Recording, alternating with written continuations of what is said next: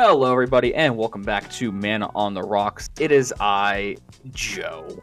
Joining me this week, as always, the guy who has his ringer on, Atlas. That's me. Hello, everybody. This week, it's been a minute. It's been a minute since we had someone on the show that wasn't us two dingalings. Please introduce yourself. Hi, my name is Sam. Sometimes people on the internet call me Frosty, or Frosty with an EH. I am a Turbo Naus player out of Boise, Idaho. Turbo Naus, we don't deal with y'all here. No, we wanted to bring Sam on to talk a little bit of shop, talk about the side of the game that me and Atlas don't really find ourselves being in the driver's seat of. What better way to do it than bring on one of the best players who in this area that we know. But speaking of knowledge is power. Atlas, what kind of knowledge do we got to dispense these people this week? Okay, so for announcements this week, pretty straightforward. For those people in the Washington, Oregon area, the Gabby's Olympic Cards and Comics is doing their quarterly event on November 4th. That's this Saturday. It's a 10 proxy limit, so first time that they're doing that. Once again, print out on cardstock. Come see us. It's going to be a really good time. We're going to have a lot of really good players there. So join us for that. And then in 2 weeks, we have our regional championships hosted by PDX and CDH. It's going to be in Graham, Washington, 100% proxy legal. It's going to be a 2-day event on the 18th and 19th of November. And that's going to be, that's a 1K. So go ahead and show up and bring your best deck, play your best Magic, and we're looking forward to seeing some really awesome players who've spent a lot of time qualifying on the regional circuit, and then also some people who are just gonna like show up to try and redeem themselves after a couple losses. But then on the note of circuits, the last thing to mention is that Eminence just recently officially announced that they're doing a national circuit of events. It's called Top Deck or Top Deck GG. That's their finder, but they're also doing a circuit for it where different tournaments will be able to register with them so that people playing in those events can score different amounts of points based on the sizing of the event.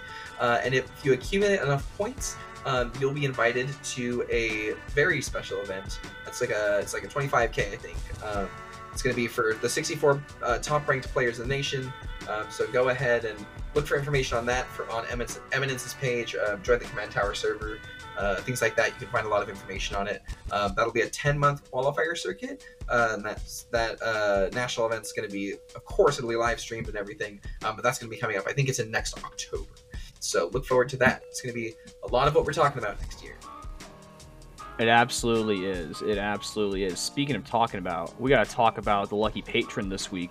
This week, the lucky patron goes out to Meow Sarita. Thank you for supporting us on the Patreon. Appreciate it. You should come on down, get a drink with us.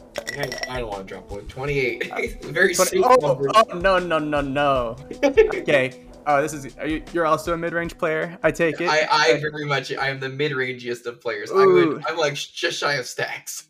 Okay, so this is gonna hurt you then. I think that the greediest of greedy decks that have all the reasons to do so, I think can go as low as 23, and I think that the maximum that a Turbo Naus build should have is 26 lands.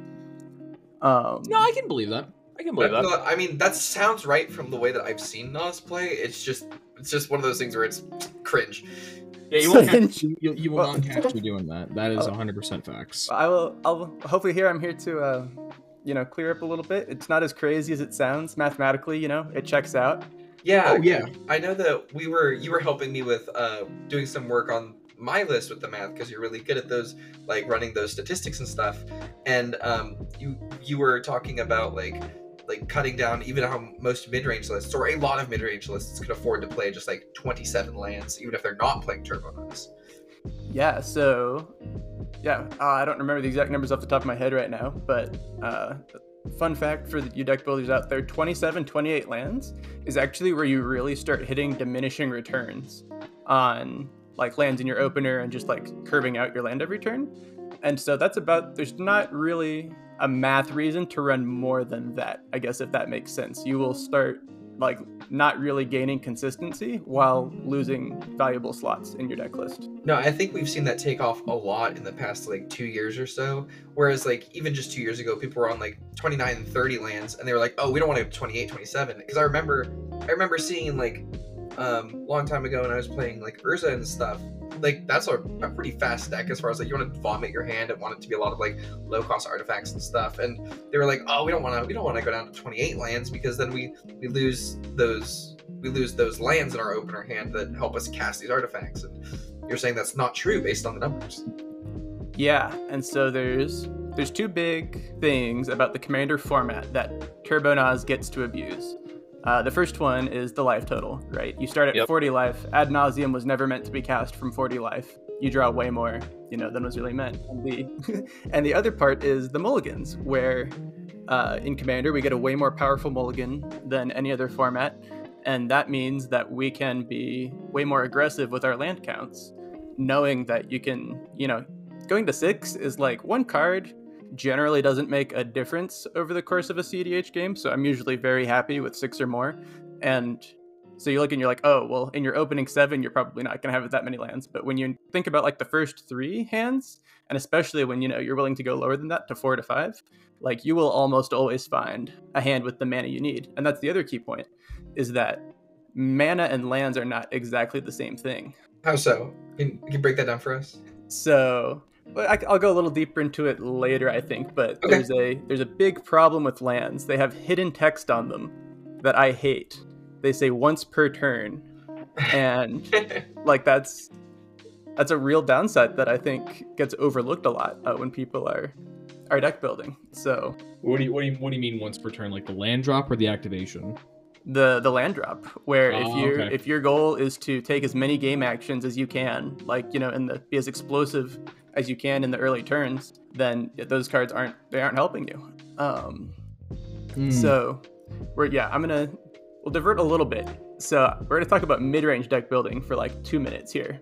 Oh baby, you come to the right spot then. And then it's gonna come back around later, especially when we get more into the land count, and it'll all make sense. So mid-range deck building, like 101, the first rule is maximize your card quality.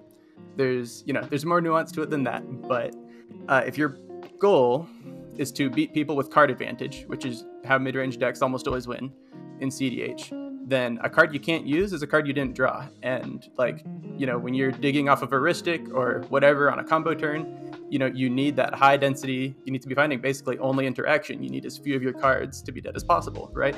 Mm-hmm. And so Turbo does not follow that rule exactly. Instead, with Turbo, you are looking for permutations or combinations of cards that will win you the game. It sounds kind of dumb, but that's like really what it comes down to. That idea makes sense to me. You want, instead of highest card quality, where you're trying to average out the best turn you can over multiple turns, you just want one really, really good turn.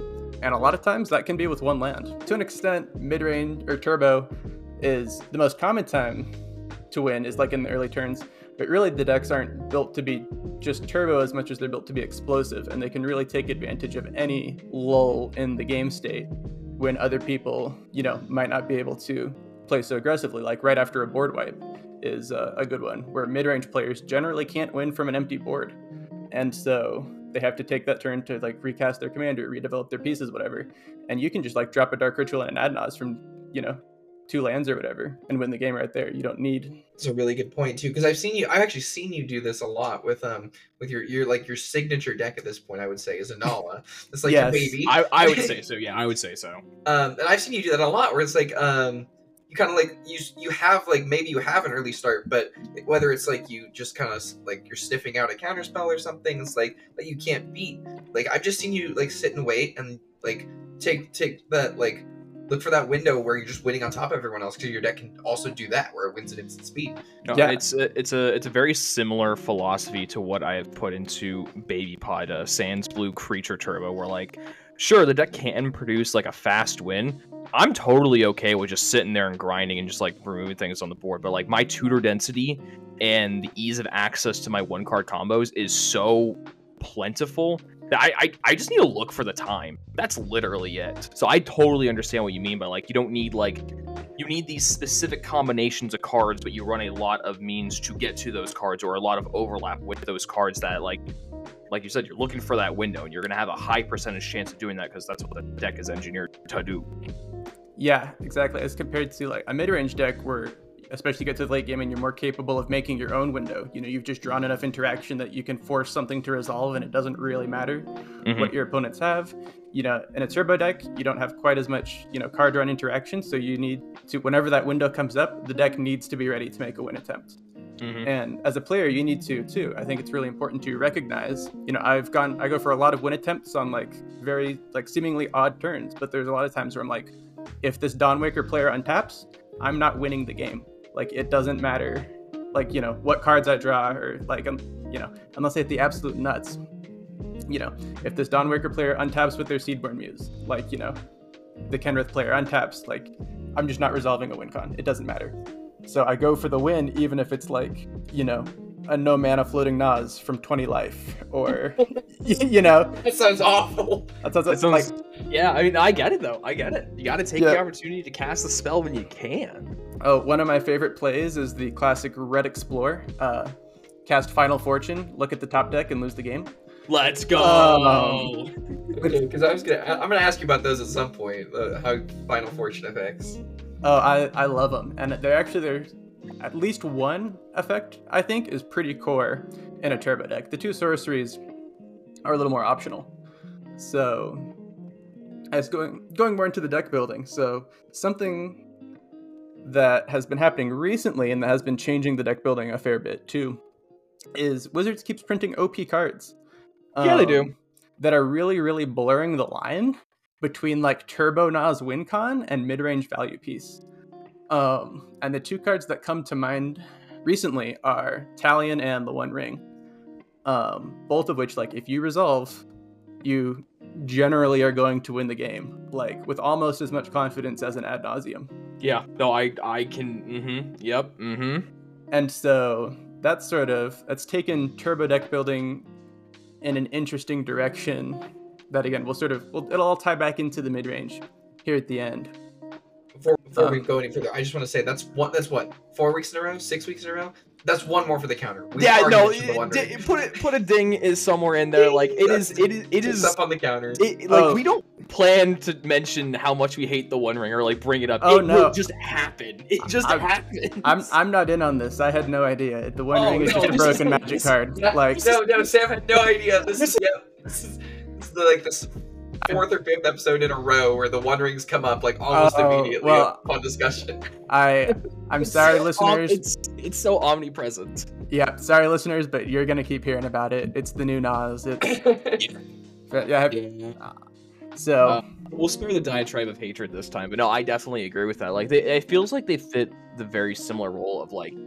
It's just the best value engine you can stick that will 100% either get you there or kill you. I have been in so many game situations where I look at my One Ring and go, this is going to tick me for 5 on the next turn. I am at 15. Like, and there's creatures on the board that are swinging at me. This is disastrous. Like, Ancient Tomb Mana Vault One Ring is a, like, keepable, possibly game-winning 3. Like, yeah, oh, for sure. Like, it's disgusting. Sure. It's like... It folds directly into the turbo plan. I'll come back around to the mid-range and all of that, because that's new and that's current, and I'm still thinking and processing a lot of that stuff too, so it'll be fun to talk about. But to start, I wanted to go over just some of the stuff I hear about Naus numbers that is not quite true, and sort of like clear some stuff up, I think. Oh, definitely. I think we'd all love to hear that. I'm definitely curious on this as someone who has hardly looked at Naus, because I'm like, I don't want to do that. I usually hear like 1.2, 1.3 as like you start to consider like Naus, or like that's a really good Naus curve. And so, like, that's where the fallacy begins, is like that number. I had a feeling, Yep, that number that you see at the bottom box that says you're using Ad Nauseum. This like makes you feel all warm and fuzzy when it shows you a warm number. Don't listen to this number. It's terrible. And there's 2 reasons for it. So one, a lot of your deck's average CMC is determined by your land count. So since we've been cutting lands, the CMC is going to go up. Like that's sort of just going to happen. Makes sense. The other, I guess maybe even the more broad thing, is that the goal of Ad Nauseum, this is going to be one of those dumb things that's going to make sense. The goal of Ad Nauseum is not to draw like any specific amount of cards. It's to draw cards that win you the game. and it doesn't really matter how many cards those are, right? Like if you cast Ad Nauseum and you've flipped like Dockside, Thoracle, Consult, Force of Wheel, Fierce Guardianship, Blue Pitch, like, you know, those 7 or 8 cards, whatever, like, you know, boom, you've won the game. Like, you don't need to do anything else. So the example I always like to cite for this is Simian Spirit Guide versus Rite of Flame.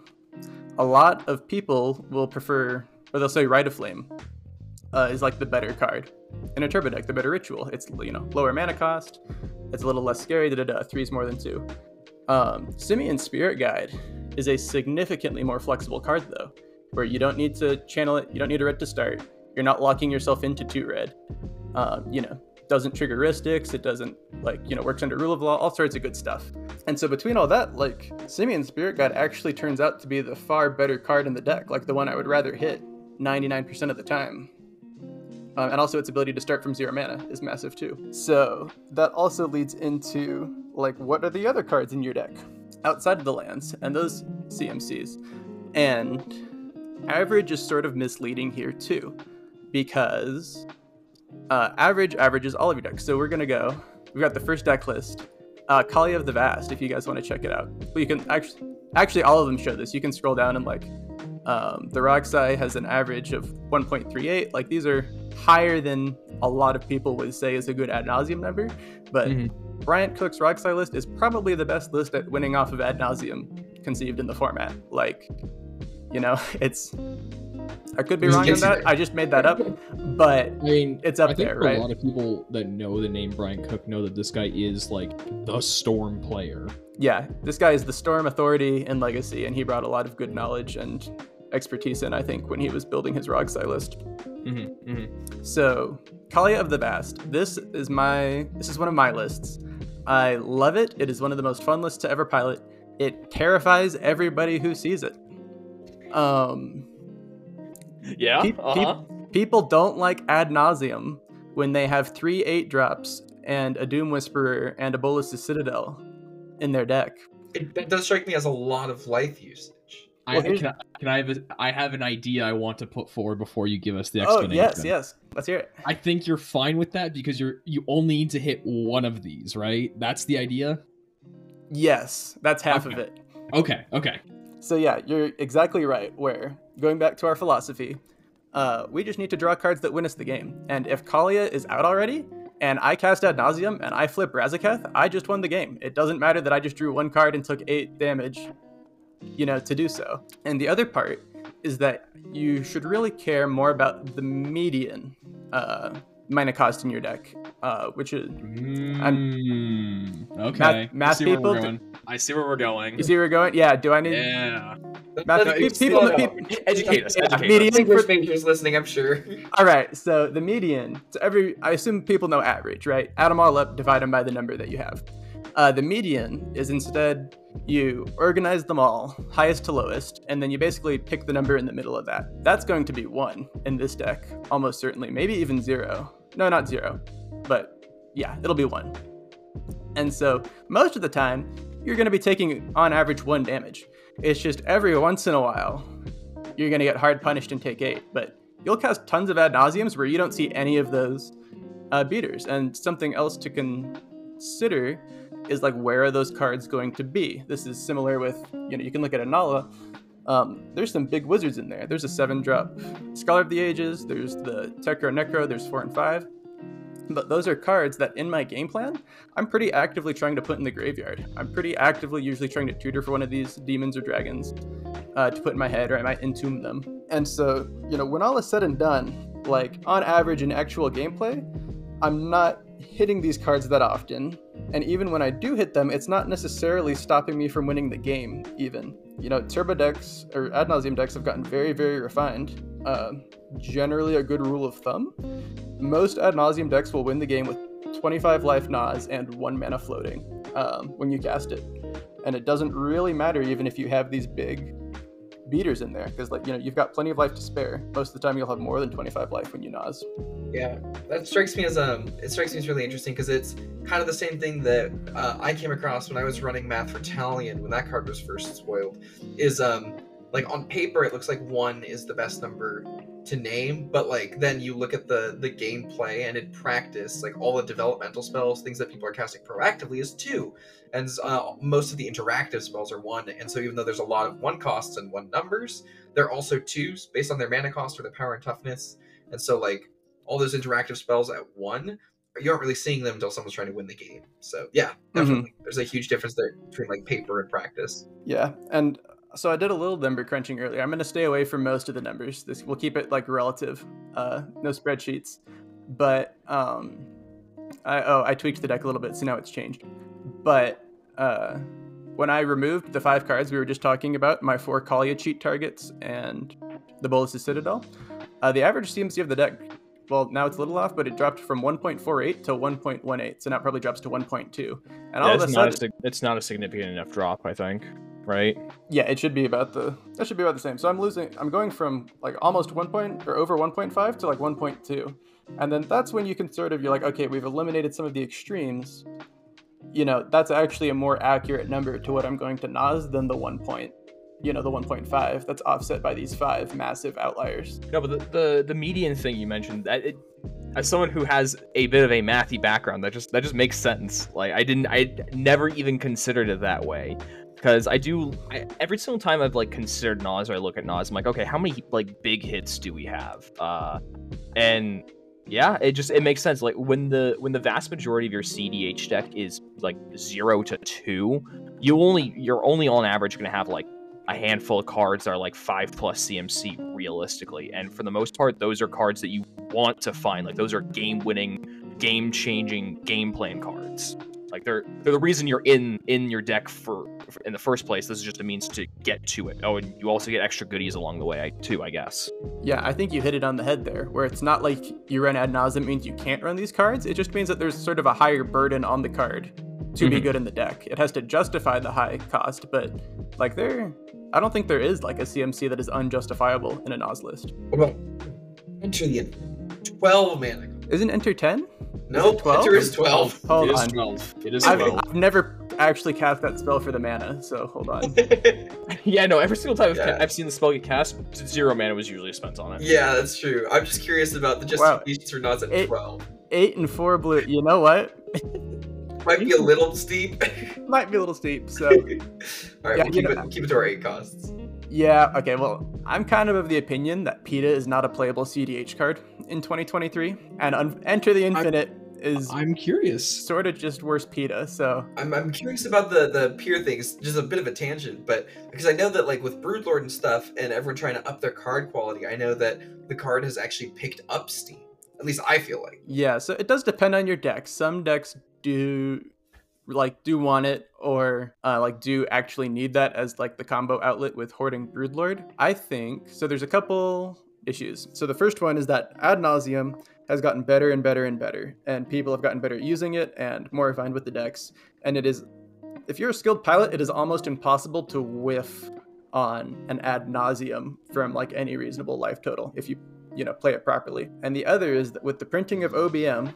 Do you guys have a dinger for that one too? We haven't actually had that many problems with OBM in our area. Yeah. You have it? Oh my god, dude, it's my least favorite card. Damn it, dude, I hate it so much. Yeah, I love it. Life total. No, I love it. I love it so much. Atlas resolves a Ristic study. I go Bowmasters, and we stare at each other. Yeah, and then no one else plays Magic, and it's not even their fault.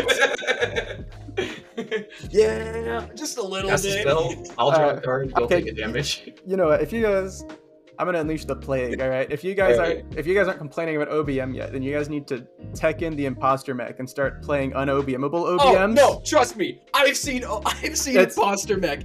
That card's disgusting. I hate that interaction so much, dude. Oh, it's actually gross. It's so disgusting. Un-OBMable OBMs. Yeah. It's literally like that's one of the parts I hate the most is the gameplay loop of OBM. That the best answer to OBM is another OBM, but that's not true. The best answer to an OBM is an un-OBMable OBM. That's super correct. It's like if you had a mental misstep that said the spell can't be countered. Anyway, tangent aside, I think between Deflecting Swat and OBM are 2 of the most played cards in our format, and both of them don't even stop you from winning the game. They just lose you the game in response to PETA.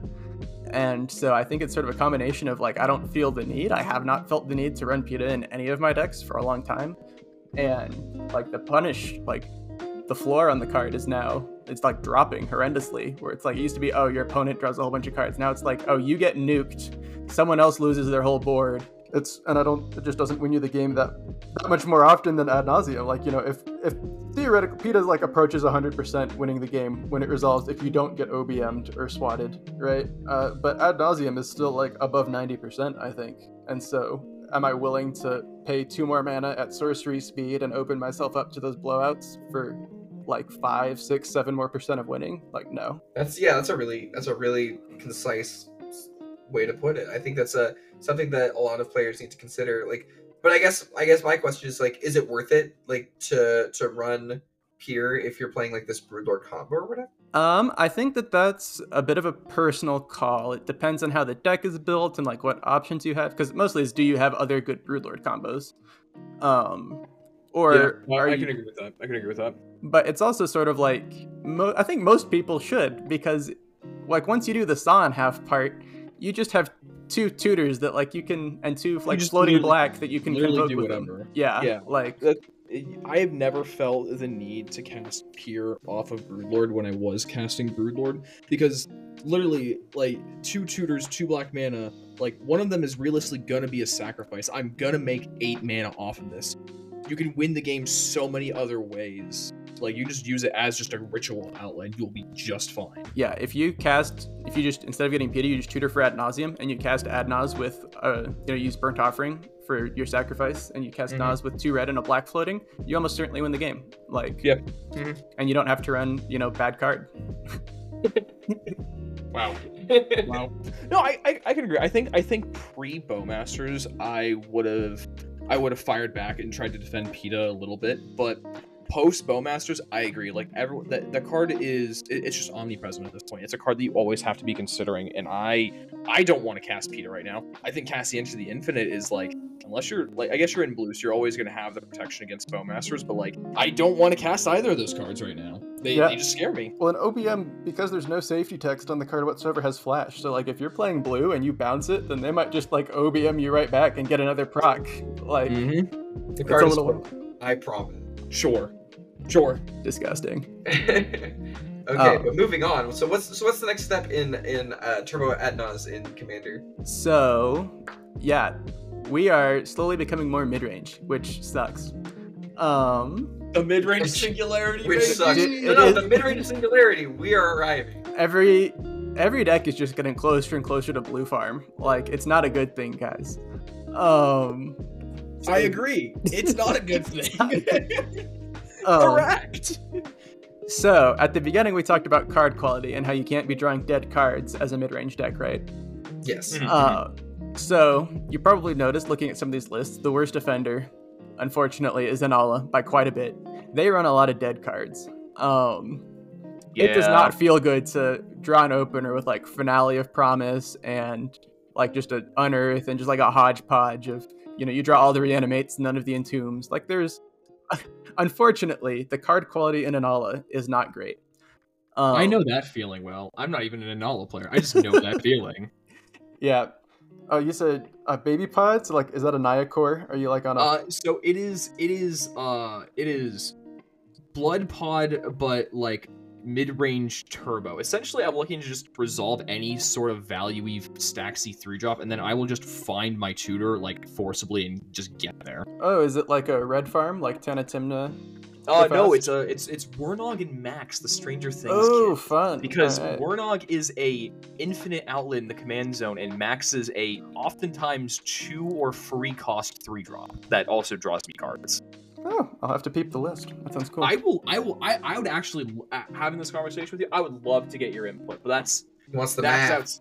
Yeah, I just want to run against your eyes and see what you think. No, I'm super down. Yeah, no, because I'm not.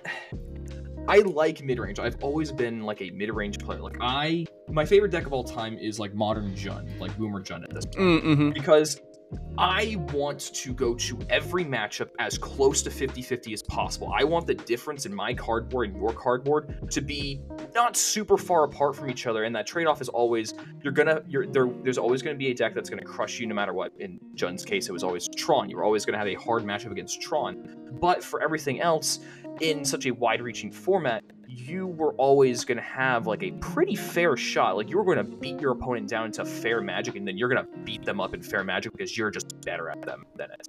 But Commander has slowly turned me into I lean more on the faster side these days. I'm not really looking to try and make the games go long. I'm looking to, we got to speed this game up. We got to go a little bit faster. Mm-hmm. I want to see the sparks flying. Yeah, so I like playing Magic, not watching people play Magic. Yeah, well, I like watching people Magic play from time to time, but I get what you mean. So it's interesting because I definitely have had preconceptions on Naus, and I'm like, this all makes a lot of sense to me. And so my eyes are opening just a little bit. I'm glad I'm making sense. I've been yeah. No, everything I have heard so far has made sense to me. So No, Joe's being converted. I'm not being converted. I'm not being converted. I might test it out, but I don't think I'm going to be converted. I think Okay, so I think there's one card that you don't run Ad Nauseum with.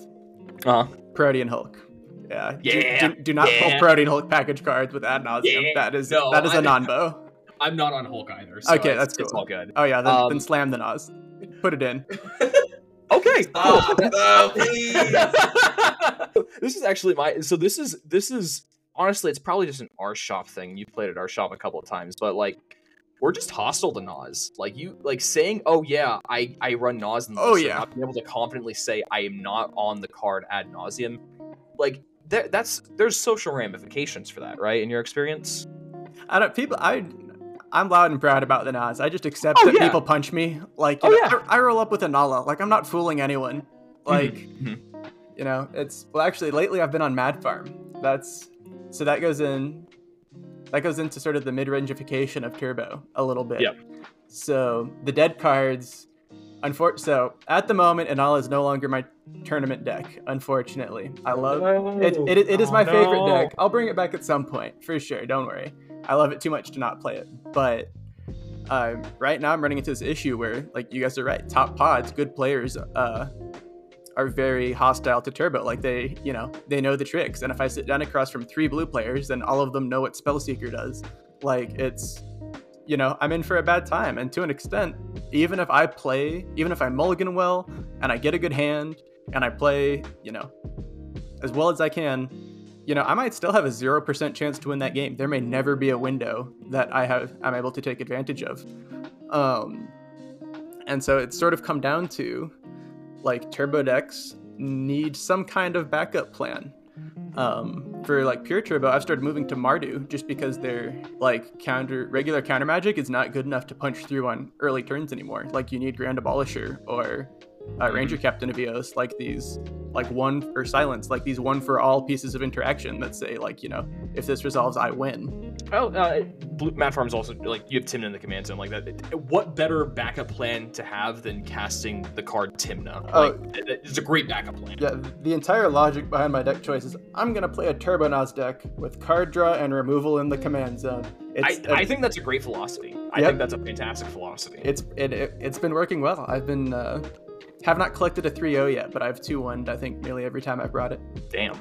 It's I have started splashing a couple of mid-range cards. My favorite mid-range card by far is Bloodchief's Ascension. That tells you everything about me. That card is cracked. That's so good. Card is sleeper cracked. I won a match a couple weeks ago, or like there's like a stacks locked out board and I couldn't win, and I'm sitting there thinking about it for a long time, and I'm like, wait a minute, I have Grinding Station and I have a dock set and I have like Grinding Station and Bloodchief's Ascension on the board. I'm like, how can I get rid of all these stacks pieces? I'm like, wait a minute, I just cast the dock side and then use all the treasure tokens to just kill 2 players.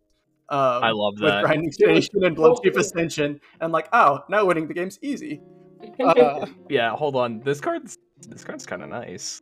It is the mid-range killer, dude. So it's Better Sarah Ascendant, which is another one of my favorite, like, mid-range quote-unquote cards, I guess. Where it's a 1-mana card. It's super easy to invest into at any point in the game, and it just sits there, and it says, all right, I now have the inevitability. Like, unless somebody makes a proactive play against me, I have paid 1 mana to just like win the game if it goes long enough. And like that's my threshold, I guess, for mid-range cards that I like to bring into my turbo lists. I guess that makes sense when you're trying to have these cards Be as flexible with each other as possible. Like the individual power level of a card needs to be like at an utmost premium.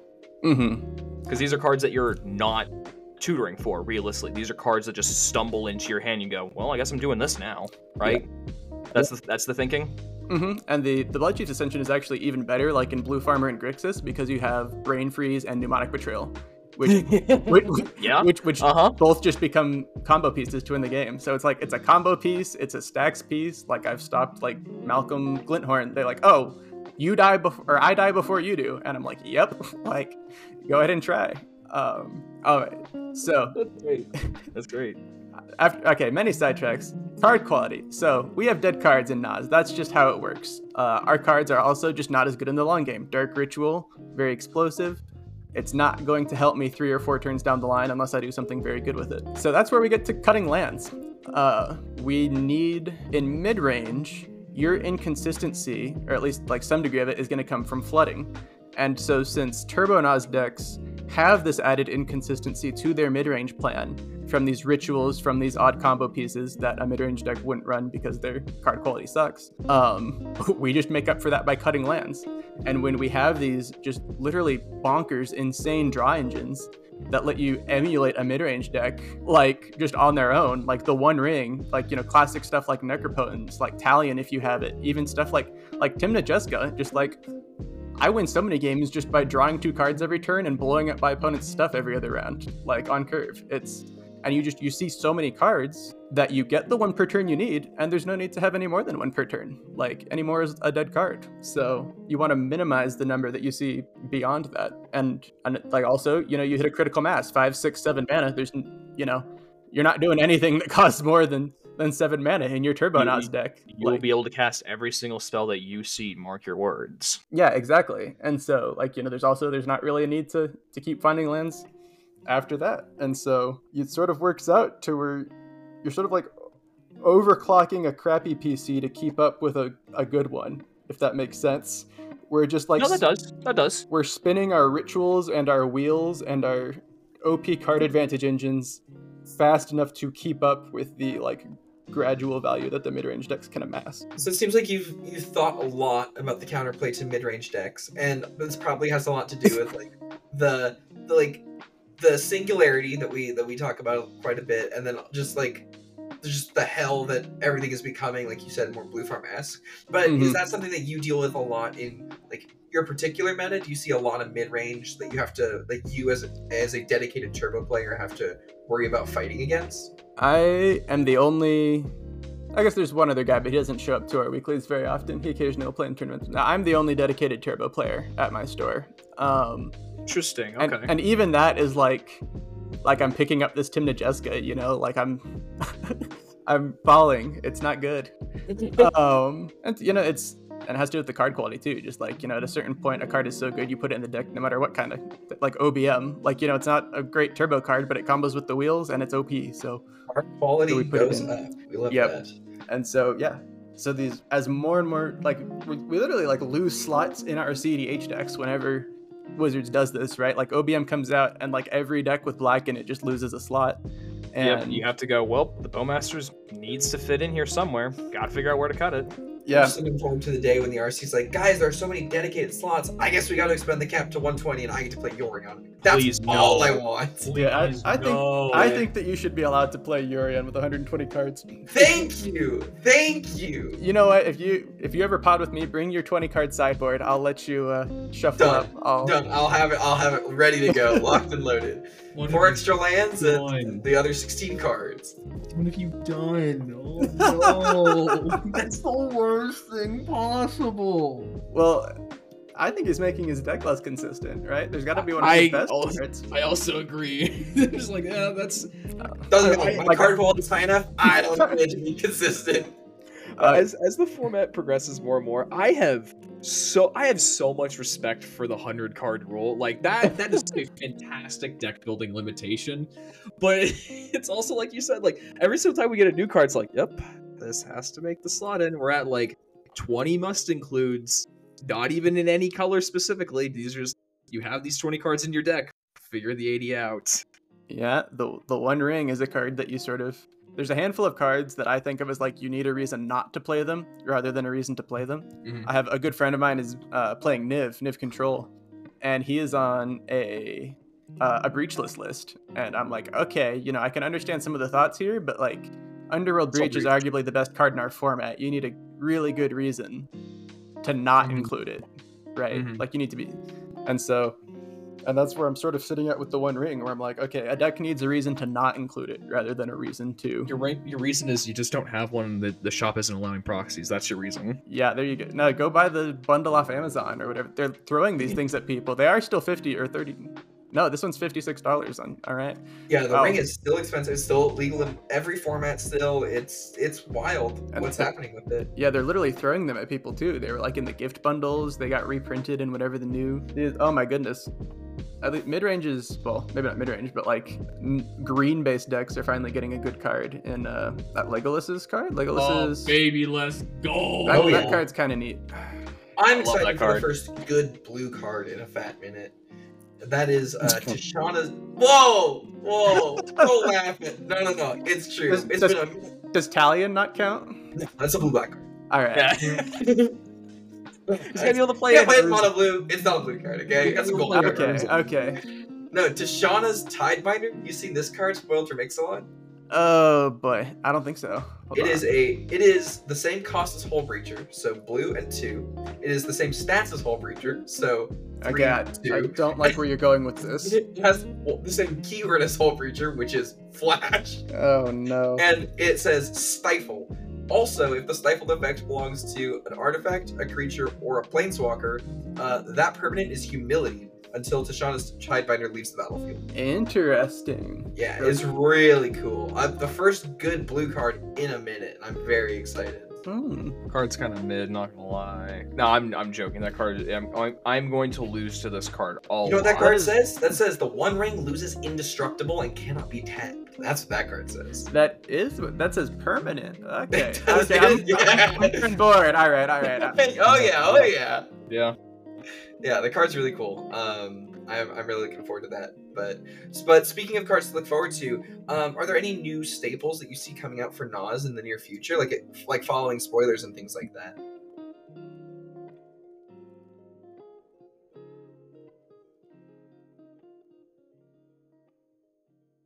Yeah, the deck building at this point, like, you have to be insane to stay on top of it all. It's ridiculous.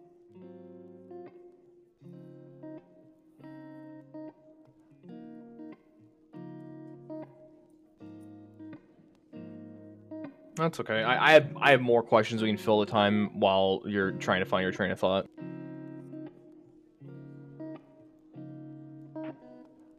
Yeah, so I always view, like, the Naus player, the turbo player, as always the person that's, like, first to fire off in a pod. And I understand that, like, that's, like, not every single game, like, oh, I have Naus in my deck, I have to be the first one to fire. Like, I understand that's not the case. Like, how do you view, like, yourself in, like, as you said, the turbo player, how do you view yourself in most pods? So you do have to, like, realize you are the threat, and people are going to treat you like the threat. But, like, there are ways to play around it. And a lot of the pod, like, a lot of it comes down to the pod comp, which is one of the things I'm really enjoying about Mad Farm, is that I can sort of look at the pod comp and I can say, okay, I have a valid turbo plan if that's what I think is best. I have a valid mid-range plan if that's what I think is best. Because there's pods where you want both. If you sit down and I'm looking at 3 mid-range decks, like, you know, I see Triple Blue, Tivit, Dawnwaker, Kenrith, something like that. Like, you know, I'm like, you know, my turbo win isn't resolving. Like, I'm going to play it a little low, and I'm going to go. So the most powerful play in CDH. Sorry, side tangent. This is, I guess, another sort of core of my deck building philosophy. There's no need to do 110% of a win. Like, putting in extra effort to do more than you need to is is inefficient. And so the most powerful play that you really ever need to make in CDH in 99.9% of circumstances is Cavern of Souls cast Grand Abolisher. Yep. Mm-hmm.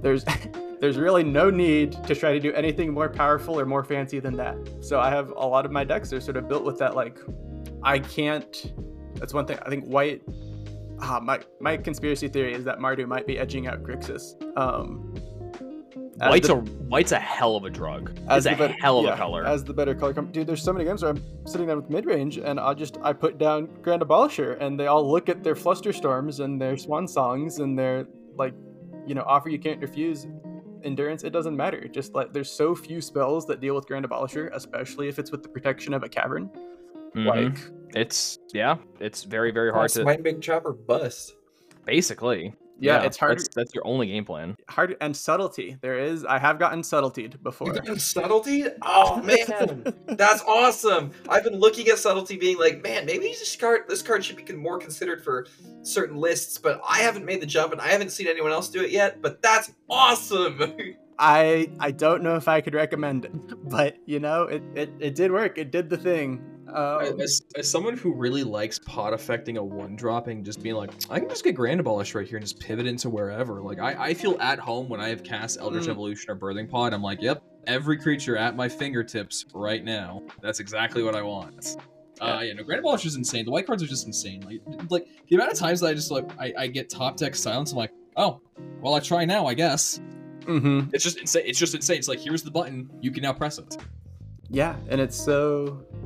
Yeah, Grand Abolisher in particular too is just like the ability to have 4 mana, go Grand Abolisher, Final Fortune, untap, win the game. Extra turn spells. That was something that you guys. Oh yes, I know that they're good. At least people tell me they're good. Tell me why they're good. Okay. They say lose the game on them. That's why I'm very.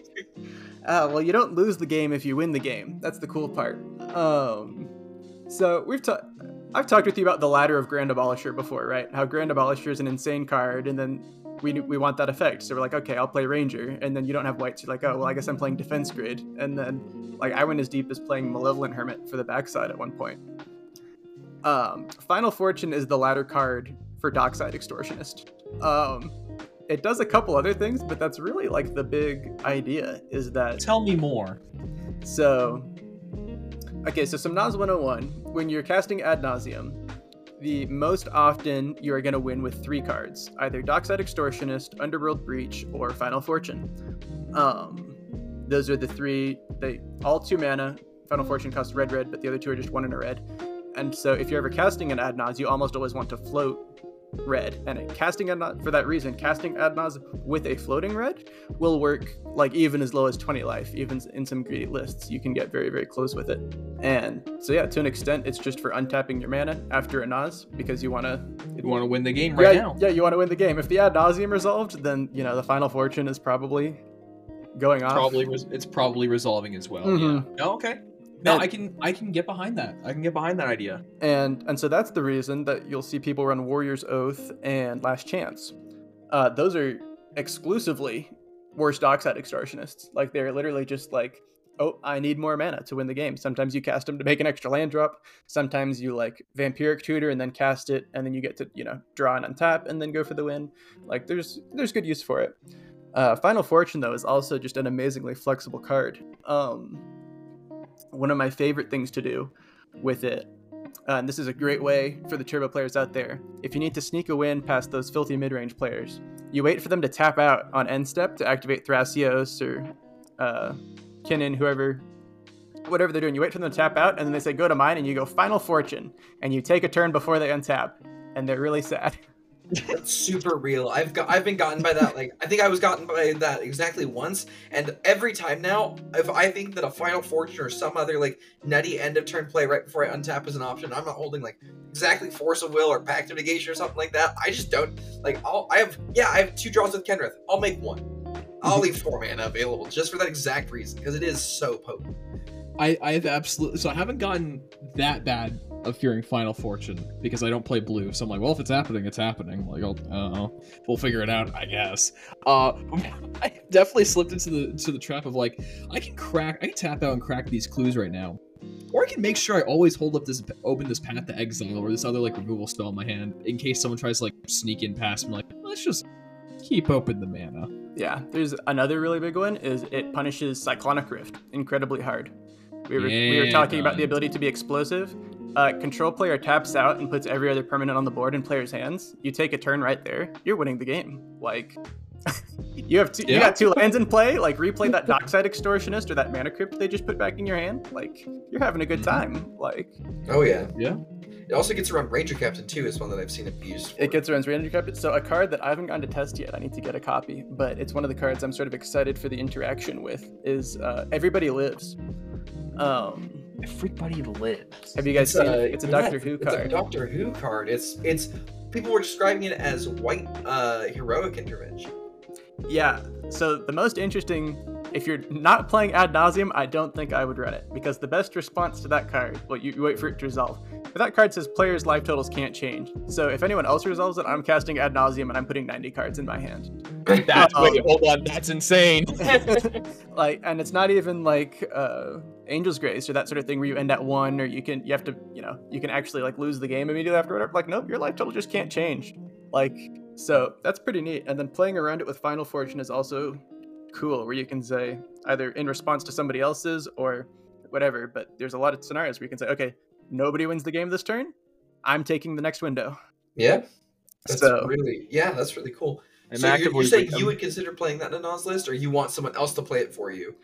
If someone else plays it for me, I'm feeling so good. Like, it's like, don't cast that into a Naus. Like, if your opponent can cast Ad Nauseum, don't do it. Don't cast the card. I need to do some testing. I'm seriously considering it, because that's another thing where like, that's sort of a, White has wonky interaction, but like that's a really, really strong piece. I mean, you can obviously, there's many decks that can set up to win on an upkeep, but like I have genuinely not found a way to like win the game the same turn as the card that says, can't win the game, can't lose the game, players have hexproof, life totals can't change.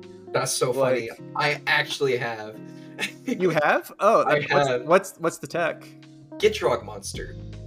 Those effects last until end of turn, and Cleanup Step, those effects fade. Oh, So true. if you have something that can create a Cleanup Step trigger, papa, you're in business. Cool. Okay, so cleanup step. Yeah. Okay, in that case, like Necropotence decks and some other. Yeah, they have. Okay, yeah, there's definitely. Yeah, I hadn't thought of that. You have wiggle room in that regards. I'm a big fan of like I'm gonna set up like 100 million treasures. I have a mayhem devil on the board. Mm-hmm. Pass. Yeah, pass. Yeah. Well, so like once. Try and breathe. I will snipe you. I will smite you. Yeah, like in Anala, for example, I've had people cast Angel's Grace, and I go, okay, cool. I'm gonna loot Praetor's Grasp and take all of your guys' libraries, right? Good luck. I win the game, right? But So the cleanup steps, but even that is like that's very specific. That is. It's really unique. It doesn't come up frequently, but I've done it exactly once. Someone Angels graced me, and I was able to respond with some cleanup step shenanigans. Drop with Kenrith and then get discard. Yeah. Yep. Okay, I have one more little magic card I do want to talk about. Oh, let's hear it. So I think it ties in with the low land counts and stuff. I think this card's pretty gas.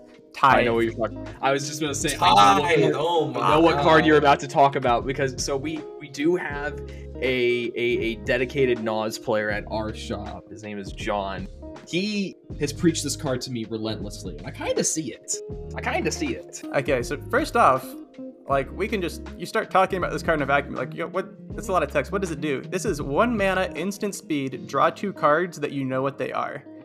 Like, just in a vacuum, that is very good. Like, in 60 card it's insane. In Commander, I think it's even in CDH, I think it's still very serviceable. Oh, yeah, the card is really strong. I've actually been considering playing a copy in my list as well, just shaving 1 more land for it, but I don't think I can quite get away with it, unfortunately. Yeah. And so my list, player, I need to drop a land every like, turn. and so yeah, remember the theme. Like, a lot of our mana is in our artifacts, so we might, even if we're keeping up with mana every turn, it might not be through lands. So that's easy to catch up. We're on City of Traders. We're on Urza Saga. There's shenanigans you can do with fetches. This card is almost always live. You can almost always shenanigan away to tutor your cards.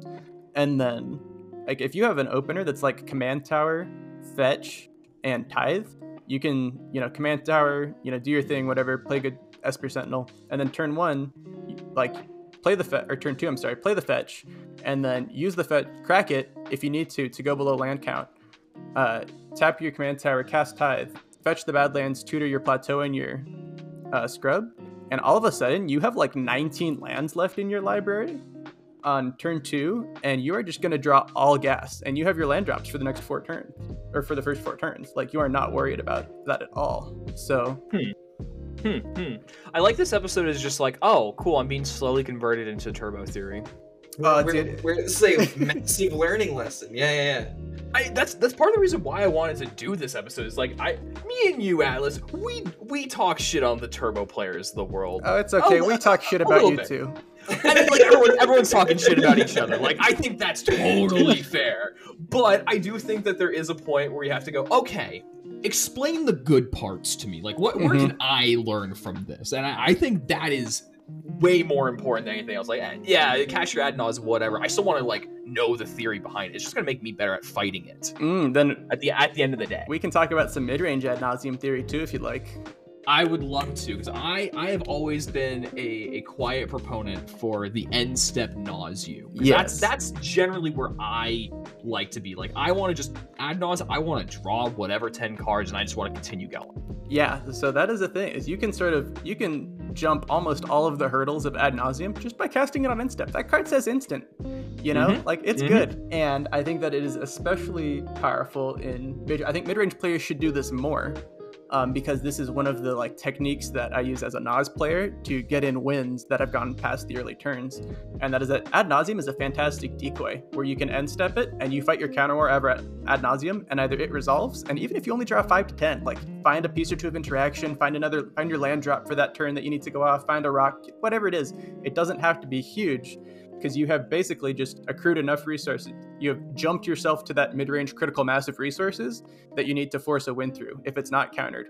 Or you fight the counter war, and then, oh, there's a big counter war of the win attempt. The next person to untap wins. Guess who that is? You know? Oh, wait a minute. Did I just do that? Yeah. And so I would, like, Tivit, I'm a big fan of ad nauseum, and I think you should play it even though you don't have red. You have none of the big 3 that get us those, main phase wins that we talked about, the Dockside, the Breach, or the Final Fortune, but just the ability to say, like, it's effectively taking 2 turns in a row, which is a very powerful thing to do in Magic. And like, Time Walk's a good card. Yeah, and these turbo decks will take it a step further. Like, when you need to force a win through in turbo, you can end step ad nause, untap, go for another win, that gets countered, you cast Final Fortune, you take another turn, and like, boom, you take 3 turns in a row, and your cards are like Underworld Breach, like Reanimate, all these cards buy each other back and just let you, build up for literally like 3 turns in a row where you can just hammer through any window that's open to you. Okay. Yeah. No, that makes a lot of sense to me. Again, like a lot of the attempts in Baby Pod is like, I'm just gonna jam my window because I'm casting creatures. You are not interacting with creatures most of the time. Like, the one like non-creature that I need to cast, like, I've got another one way in the wings. Like, this is just like, if it lands, cool. If not, I'm gonna be trying again. Yeah, so like a lot of that makes sense to me. Yeah, it's a lot of funnily enough, so my brother is a Naya player. He's a Minsk main. Ooh, okay. Ooh, yeah, and it is funny how much like Inala and Minsk have in common. We have talked a lot of deck building theory together because we're like, wow, we're both these like, turbo decks with all these dead cards and a lot of the, without the interaction, without the stuff to keep up with proper mid-range decks. And so a lot of the theory does translate directly across, even though you might not think Naya and Grixis are similar color combinations. I mean, the difference is like you're trading like counter spells for the white spells. That's the trade-off. Yeah, and I mean, my favorite right now is these white interaction spells on the Rakdos engine, like Mardu. I'm loving it. Oh god, white has some of the cleanest removal spells. I love white. Like Path to Exile, love it. So you're on Touch the Spirit Realm and anything you play white in? I'm on Touch the Spirit Realm, yep. Oh baby, Soul Partition, love it. Love these spells so much. It makes everything so much easier. I had a great game so I had a Grand Abolisher out and nobody could remove it, but somebody had it was last week, somebody had the Dranith out that was preventing me from winning, and I'm looking at these 3 blue players and I'm like, well, they're gonna do their thing, and I'm like, oh, I'm gonna channel Touch the Spirit Realm on end step targeting the thing, and they all just look at their counter magic and it's like, no, it doesn't matter, like Flusterstorm doesn't stop that. Yep. yeah, the deck is sort of that's unfortunately if you want to be like a more honest turbo player and not flex into these like mid-rangey lists like which ultimately accumulate and go play blue farm at some point. I do think white is where it's at. I think white is just so much better for getting those early wins.